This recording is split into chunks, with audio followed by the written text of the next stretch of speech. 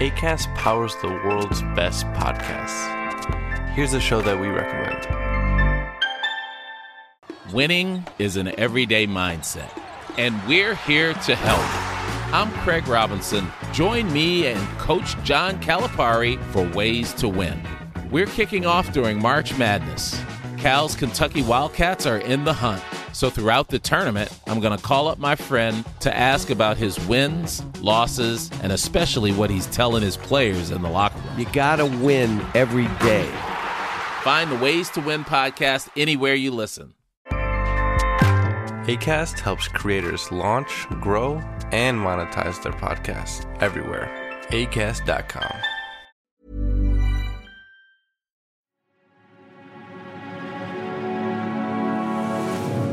Tortoise. Hello, I'm Giles Whittell and we're recording this episode in front of an audience in the Tortoise newsroom. It's the week ending Friday the 15th of December. Welcome to the news meeting. Tensions are flaring and talks remain divided as many climate scientists and advocates are blasting a draft of a final agreement. The ayes to the right, 313. The noes to the left, 269. A victory for the Prime Minister and the majority bigger than he perhaps hoped. Yes, that was the president of a Turkish Super League team punching a referee in the face. A new global deal on climate change has been approved by almost 200 countries at the UN summit in Dubai. Hearing no objection, it is so decided. So joining me are Tortoise's political editor, Kat Neelan. Hello. Hello, Giles. Our climate editor, Jeevan Vasagar. Hi, Giles. And we're also joined by Rob Burley, who used to be editor of the BBC's live political programmes and The Andrew Marr Show. He's also the author of Why Is This Lying Bastard Lying to Me? A question we might be asking in various forms during this podcast. Hello, Rob. Hello. Thanks for coming. We'll talk more about your book later. It is very funny. It includes the line, Theresa May is an extraordinary communicator and not in a good way. But first, let's find out what you all want to talk about with long stories short in order to find out what should lead the news. So, Jeevan, in a single headline or sentence, what's your story? The end of fossil fuels. Thank you. Kat, what's yours? It's the stupid economy. Rob, what is yours in a single line? It's Rishi defeated. You might think he won, but I think he's already lost. Okay, those are the long stories short. Jeevan, tell us a bit more about yours. So we've been talking about climate change for 30 years, the world. Finally, we've got an agreement that says we need to transition away from fossil fuels. That's my pitch for why this is a news story. I think, it's a bit of an odd thing, really, isn't it? It's taken us 3 decades to get to this point of sort of unmasking the kind of obvious culprit in the room. You don't have a feeling from these talks that our children and grandchildren are going to say, those guys, they were just brilliant. They were the masters of handling this crisis. They really had our backs on this. We've sort of fumbled around this. What I think is really interesting about these talks in Dubai is that they really kind of laid bare what's at stake. So you've got, on the one hand, countries saying, look, and very many countries saying oil and gas is the basis of our civilization, that they're what keeps the lights on all the time. And on the other hand, countries saying, well, but we're frying the planet. And that kind of fight has really sort of come to the fore in this conversation. And we've got a deal that I think is genuinely historic. And that's why I think it's a story. There was a little bit of drama, wasn't there? Because there was the first draft of the final text and nobody liked it except perhaps Saudi. And then very quick, and then there was haggling, as is customary, for a day and a half. So the push from European countries, from the US, and from the small island states who are the most vulnerable to climate change was to include the words phase out, the phase out of fossil fuels. That was the language they wanted in this deal. And then there was a draft text that came out earlier this week, which was completely anodyne, sort of none of the crucial language really, completely bland. And then kind of unexpectedly, another draft agreement came out today, and you normally expect COPs to overrun. So, very few people thought this will be the final agreement. This doesn't include the words phase out, so it's a bit weaker than that original hope, but it does include the words transition away. That's important. And it does have a timeline. It does say we need to speed up this decade. We need to get to net zero by 2050. So it is a compromise between the two sides, but it's stronger than many people hoped. Were you surprised? I mean, there was a sense when Sultan Al-Jaber got behind the microphone that he wanted to say his piece, get it done, get the gavel down, and move on before anyone could throw any more spanners in the works. So, I think this is really interesting, isn't it? So you have the talks being hosted in an oil and gas producing country. You have this guy who's head of Abu Dhabi's state oil company, leading climate change negotiations. It's a bit like kind of Kissinger winning the Nobel Peace Prize, isn't it? It's a bit of an oddity. But, he's shown himself to be, I think, someone who is clearly a deal maker. And, he's known to be a forceful personality. He's known to be someone who really, really believes in renewables, but also understands that oil and gas built Dubai, built the Emirates. And he's actually, I think, pulled it off and brought the two sides together in a really remarkable way. I mean, none of this, okay, big reality check here. None of this is binding on the countries. They all have to go off and do the work. Emissions are still rising. So, a few months ago, the chief executive of Exxon said, this is a record year for oil and gas. Next year is going to be another record year for oil and gas. He's right. This isn't really going to move the markets. It isn't, for now, going to affect what oil and gas companies do. But it does send a big signal that governments are committed to this. And that's why they fight over it. That's why Saudi Arabia was pushing back so hard, because they do know that ultimately this isn't quite the end, but it's the beginning of the end. Kat, the government, nothing binding. The governments are committed, but they're committed to this transitioning away. Does that strike you as specific, concrete in any way? Sounds like a leading question there, Giles. No, and I think that, as we'll kind of get onto, particularly with Rob's pitch, until we deal with the sort of short-termism that we certainly have in our domestic politics and likely have in most other countries, because why wouldn't we?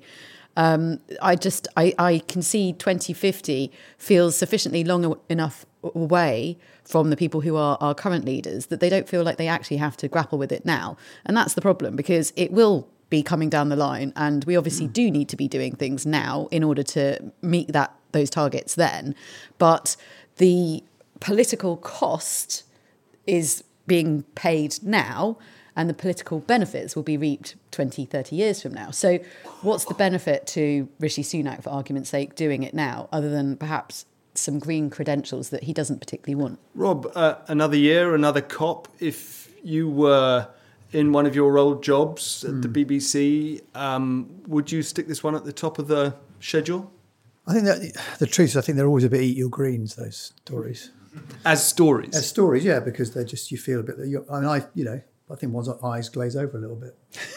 because you're used to these targets and aspirations and communiques, and in the end, what's that worth? And in a way, I was struck by it's a bit like that Spinal Tap joke about you should have seen that what they wanted to put on the album cover before you're offended by the one they did, because the previous draft was pretty horrendous.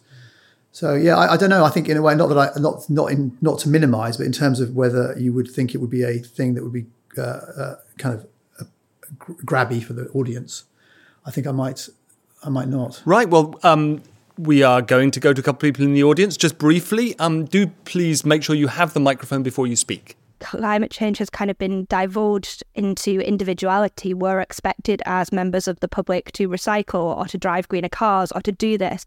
But as we know, it's corporations that are continuing, like Coca-Cola, to produce mass amounts of plastic day in, day out. And until that changes, until we literally get international law that can help control corporations, will agreements like COP ever actually make a difference? Actually, just on the green vehicles thing, just to kind of show you the impact of some of the short-term decisions that are made since Rishi Sunak went back on some of the net zero targets, the more immediate ones. There has been a drop-off in electric vehicle purchasing. So you can actually see the sort of, real-world cause and effect. And I appreciate that, a few thousand people buying a sort of petrol car instead of an electric car doesn't feel like it's going to make a huge difference to the sort of big global issues that we have. But it's that incremental stuff which I think that our short-termism kind of really... Just to respond to that, though, isn't there actual statistics that show that green cars like Tesla actually take something like 10 years of driving them to equal a 4x4, because we are mining it from African countries. We are dispersing our environmental impact, as we do with clothing, as we do with lots of things, to other countries, and therefore they might be environmentally friendly for a very short period of time once they become that, or compare one statistic to another. But when you actually compare the full impact of where those parts are mined from and what they are actually equivalent to, they're not actually an achievement, they're a falsity. Do you want to respond quickly? Can I just ask your name? Melanie. Melanie, I completely agree with what you're saying about individual responsibility. It's not about individual responsibility. It's all about changing systems. It's all about the signals the government send, what businesses do.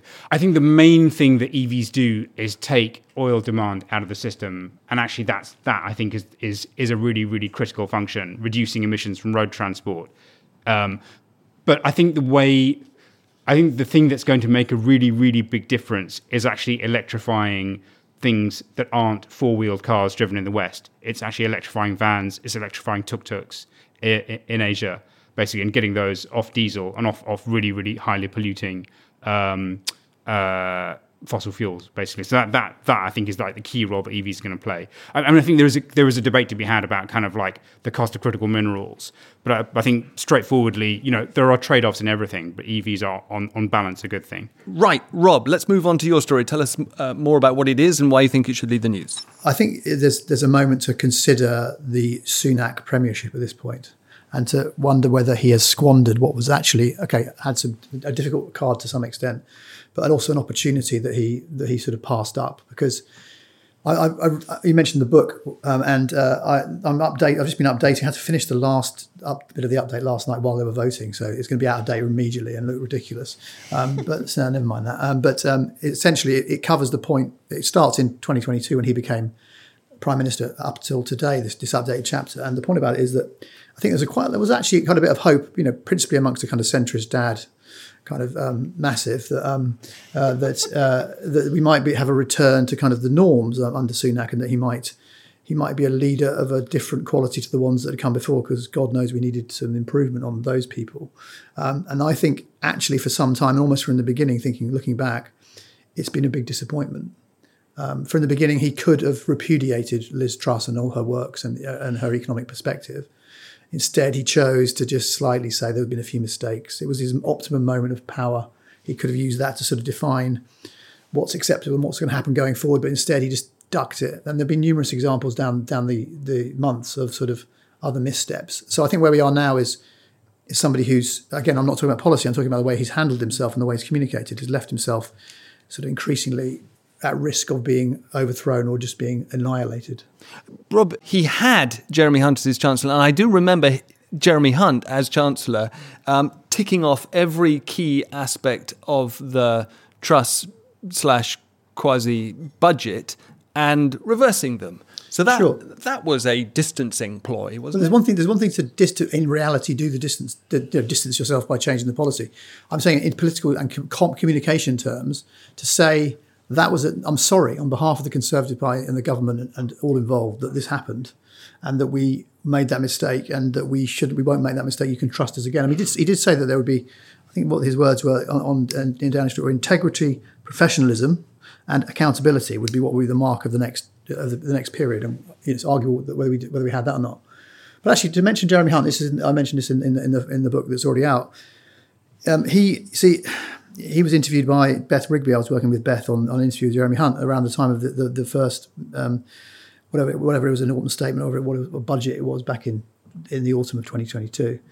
And that was the point at which we had a figure from the OBR about how much Brexit would negatively affect the economy.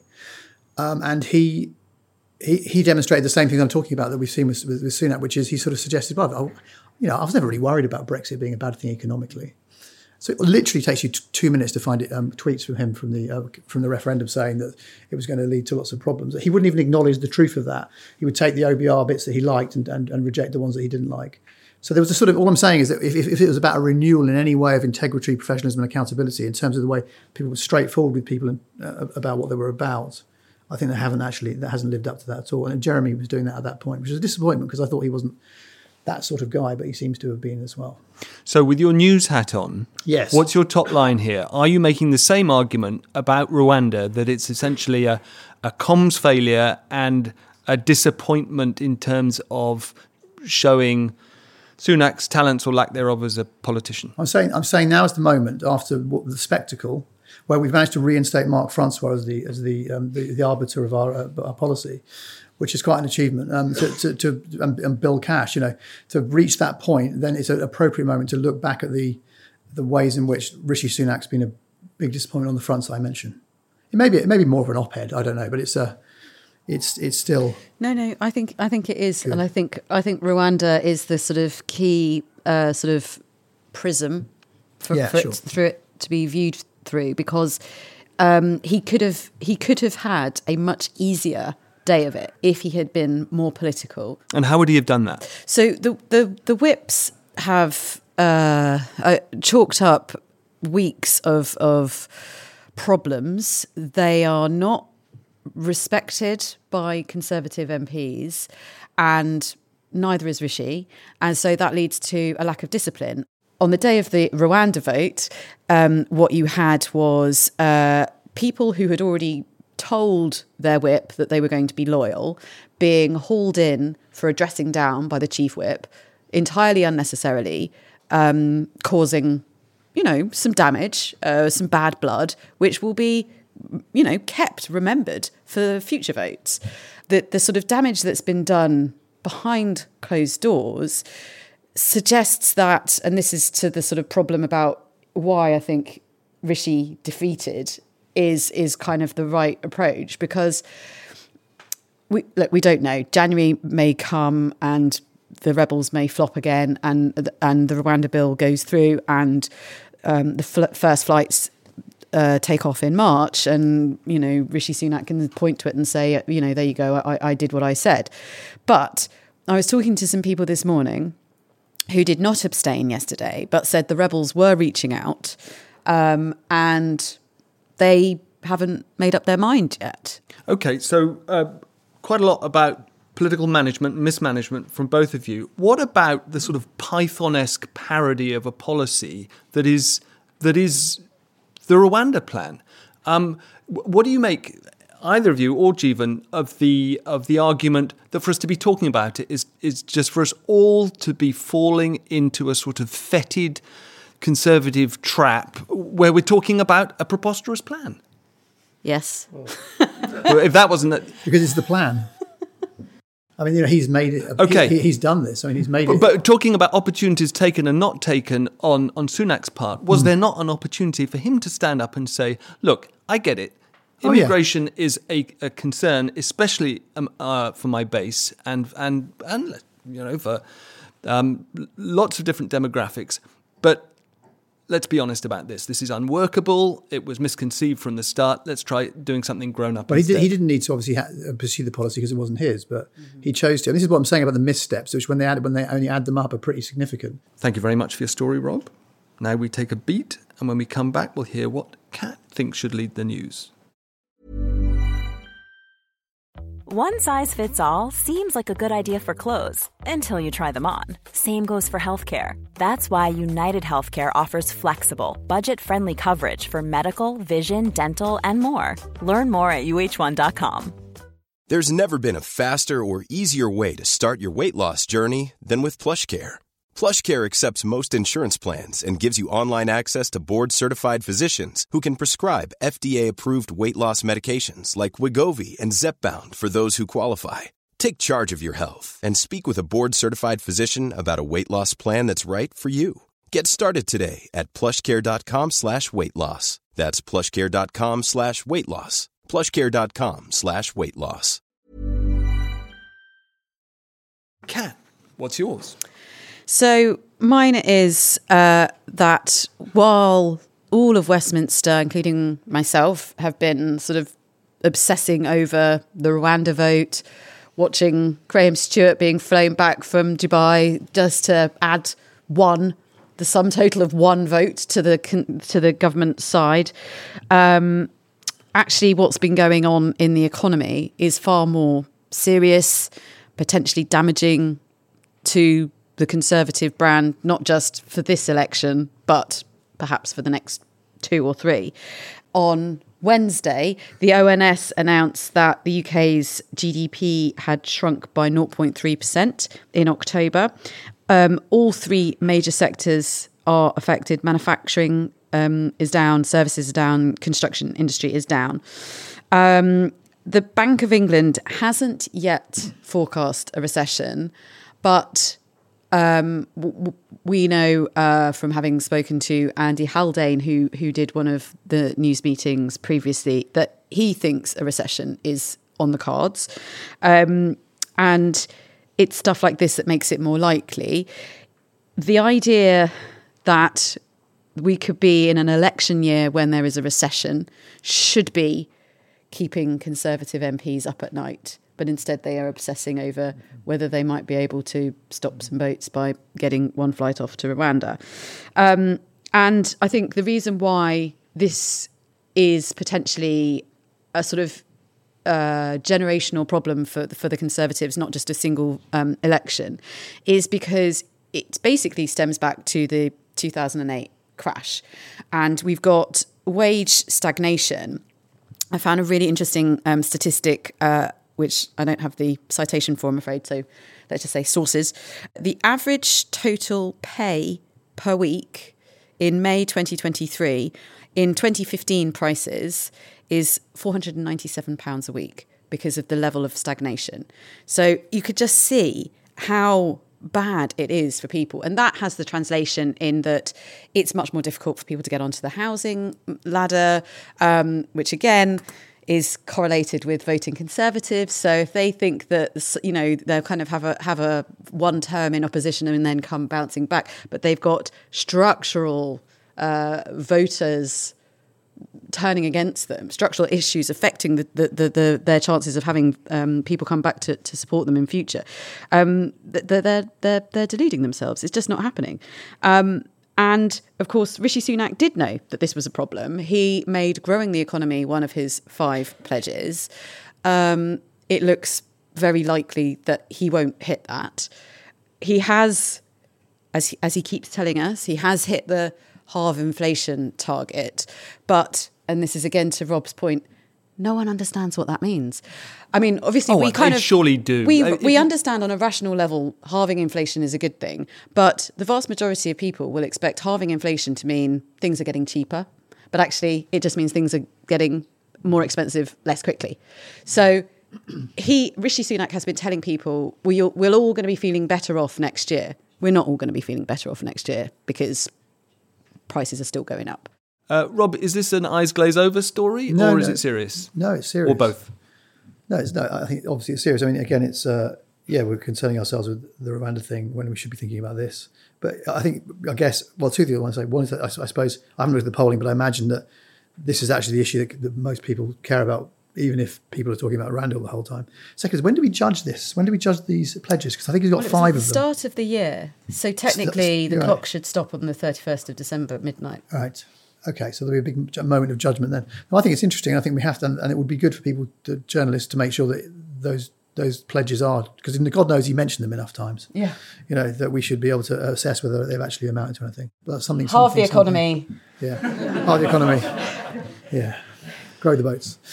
Jeevan, you're a thoughtful, big picture person, but I'm going to ask you just to be a hard-nosed news editor for 3 seconds. How do you condense this big subject into a headline, and does it work for you? Well, I think the two stories are related, aren't they? So if you think about the dysfunctional kingdom that Kat describes, I mean, I think for me the core of it, the two things that I think are most important are the housing crisis and the failure to build clean energy. And they're both related by the fact that you've got to annoy Tory voters to do them both, right? That's why they're not happening. Mm-hmm. And then you think, what do they reach for? And they reach for the politics of cruelty, basically. So they sort of hammer the Rwanda button. And, we're aware this week that it seems like an asylum seeker has taken his own life on the Bibi Stockholm boat. So these things all feel kind of interconnected to me. I think it is a bit of a challenge as an editor or a journalist to try and tell sort of GDP figures, an ONS story in a way that is really tangible. I think it's a really important economic story. It's just a hard one to make kind of really concrete. That's why I think kind of like the Rwanda story, it's an easier story to tell because you've got the Westminster battle. But I think you've got to have both. You've got to have a sense of like, this is the bigger picture here.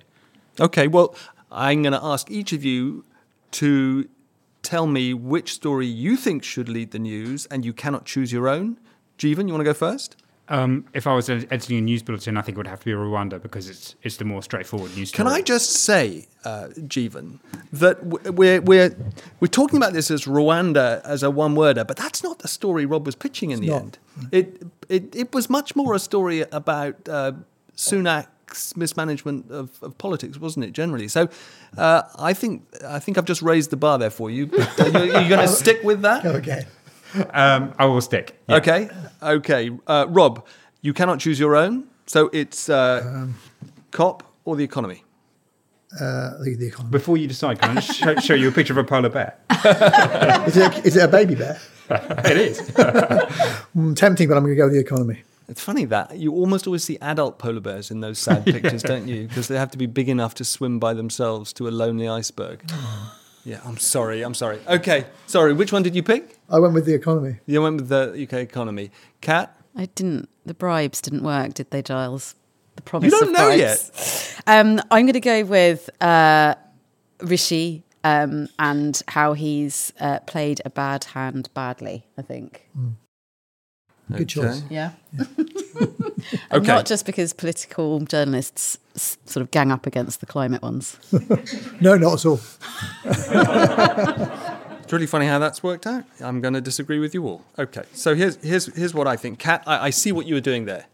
You were taking Rob's story and raising him, if I can mangle my poker terminology, and saying, Rob, you dealt with the trivial British political story. I'm showing you the serious one, and I get that. I would never be so Machiavellian. It's very clever of you. It is a big story. I'm sure you're right that over the course of next year it'll pan out that way. I think the source for one of your stats was either the gigantic Resolution Foundation report, Ending Stagnation, or the Centre for Social Justice's Two Nations. They cover similar territory. They're both book length. And a lot of people have done a lot of measuring of the economy and found it on most metrics in a pretty parlous state. Yes. But I'm not falling for it. I am sort of falling for the Rishi story in the same way that LA traffic reporters used to talk about looky-loos. If you spend any time in LA, which I did in a past life, and you listen to the traffic and news together on the radio, they will tell you where the traffic jams are, and the worst ones are where there's a car crash and everyone slows down to look at it, and they're rubbernecking or looky-loos or whatever. And there's a sense of that, to me, in what's going on with Rishi's sort of fiddling away at his own scab, which is called Rwanda right now. And I'm interested, Rob. I've learned a lot, actually, about his failure to seize the moment when he became Prime Minister to distinguish himself. And yeah, when you think about it, he's shown remarkable lack of political courage in making those, in defining himself, I think. Including climate policy. Yeah, it's true. Spectacularly. Anyway, but I'm afraid Rwanda is in at number 2. The news is going to be led by Jeevan's story and COP, not just because the future of the planet depends on it, but because it is the first use of language on oil and gas in a COP final text. The governments of the Gulf states and Saudi have put their signatures to this language, whatever happens next. And I think one thing that we didn't discuss much, but which is true nonetheless, which makes it a grabbier story than I think you were suggesting, Rob, is the sheer spectacle of the petro-states coming to COP, their jets on the tarmac. I think in a visual sense, if not a sort of an argumentative sense, this was a reality check. They haven't really been in the room in past COPs. They've complained about it a lot. And between COPs, every year, they've showed us, you know what, we have the whip hand, especially if Putin's going to go and declare war and the price is going to shoot up. I mean, just look at the trillions. It's actually $1.5 trillion extra dollars that have flown into the coffers of family offices which hold big stakes in legacy energy companies, according to Bloomberg this week. So, hot air, as one of our colleagues complained this morning very huffily, yes, but very hot and a lot of it, and so COP leads the news, as far as I'm concerned. Boo. It's broccoli time. Broccoli time. No, Rob, I think that is an abdication of your responsibility as a very serious journalist. Sorry. One other thing I should have said, by the way, which confirmed me in my view that COP would lead the news, is the immense interest from the audience. Thank you very much. You can give yourselves a round of applause. But in any case, remember that you can always email us about the stories you think we've missed. Just send your thoughts to newsmeeting@tortoisemedia.com. But before we run out of time, I do want to ask you a little bit about your book, Rob. It's basically a book about the long-form political TV interview as a way of holding politicians to account. But you also tell a lot of the sort of big political stories of the age through it. And you start by saying that you, as a younger person, still look very young, were fascinated by the challenge of decoding the language of politics. Why do politicians have to talk in code, damn it? Ooh, that's a very good question. I mean, it's a different code. I think it was a different code to what I was referring to then, to the code we have now. The code I was talking about then was, I don't know, I'm sure there aren't many people in the room who remember when we had 3 channels and then 4. Wow. But when we had 3 only, I was going to say, but I didn't want. I remember I was on a wet sort of November Sunday. I wouldn't have any choice but to put ITV on, for example, and watch Weekend World, which was the interview show, then the long interview show, then which was fronted by Brian Walden, and used to bring out a sort of procession of impressive big beasts that were dominating politics then, from Mrs. Thatcher a lot of the time. Incredible interviews with Mrs. Thatcher through to Kinnock and then all the people in between. And so that was the decoding at that point, was to try and understand what the hell was going on, because I couldn't understand what they were talking about. But I had, there was nothing else to do. So it was about trying to work out what that was, and then becoming...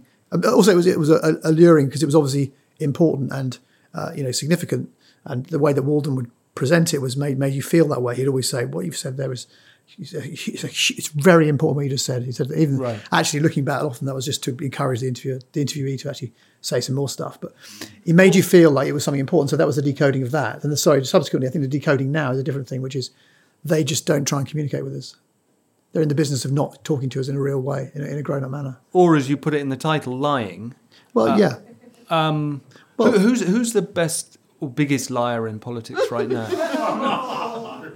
Well, I mean, I think that I think the trouble is, in a way, it sounds anti-Tory on the basis that we've had them for so long in power, so they've tended to do it. But I think the Labour at different points. I mean, one of them, you mentioned the thing about the health service. This is an example of Labour. They like talking about the health service being in real trouble, and they're going to effectively communicate to the public they're going to rescue the health service. It's on its face, not even its knees. The pledges of money from the Labour Party, because they obviously don't want to commit any money, is so tiny that in reality, to do anything transformative, it wouldn't happen. It will not happen unless there is investment alongside reform, if reform comes along. So that's not particularly honest with the electorate about what's going to happen. And we talk about the Conservatives. At the conference, they were literally making up policies that didn't exist to attack. I mean, the Prime Minister, when he did the prior to that the net zero thing, talked about how he's going to stop all this compulsory car sharing. I mean, there is no compulsory car sharing. Or the recycling, the 7 recycling bins.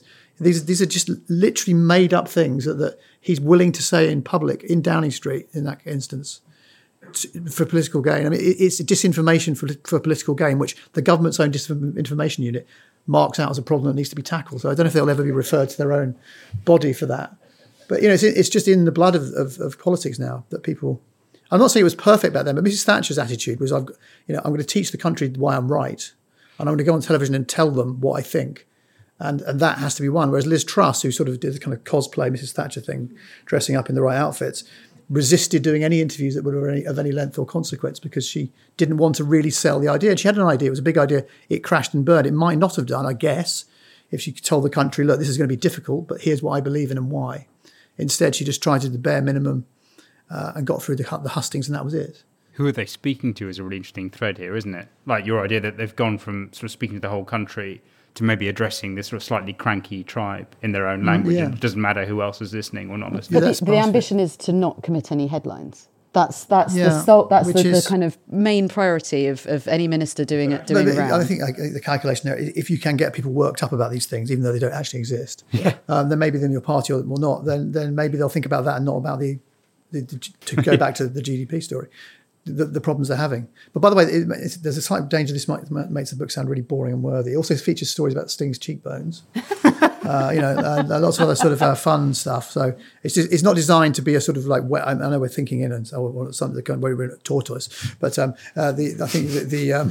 I think I'd like to just stress that it is a fun book. They're a laugh. It is fun. On the face of it sounds not funny. No, it's brilliant. I love it. And also, I would just say that anyone that has young-ish children, but the ones that can read, don't leave it lying around, because I did. And my 7-year-old was shocked that Mummy was reading such a terrible book. Yes, sorry about that. Well, my 9-year-old just thinks now he can just say bastard now as many times as he like with a complete impunity, which is true. Well, I think this is how language evolves. Rob, thank you very much for joining us. Kat and Jeevan, thank you too. Thank you. That's it. Thank you, Charles. You're welcome. That's it for this episode of The News Meeting. James Harding will be back on Monday. For now, goodbye.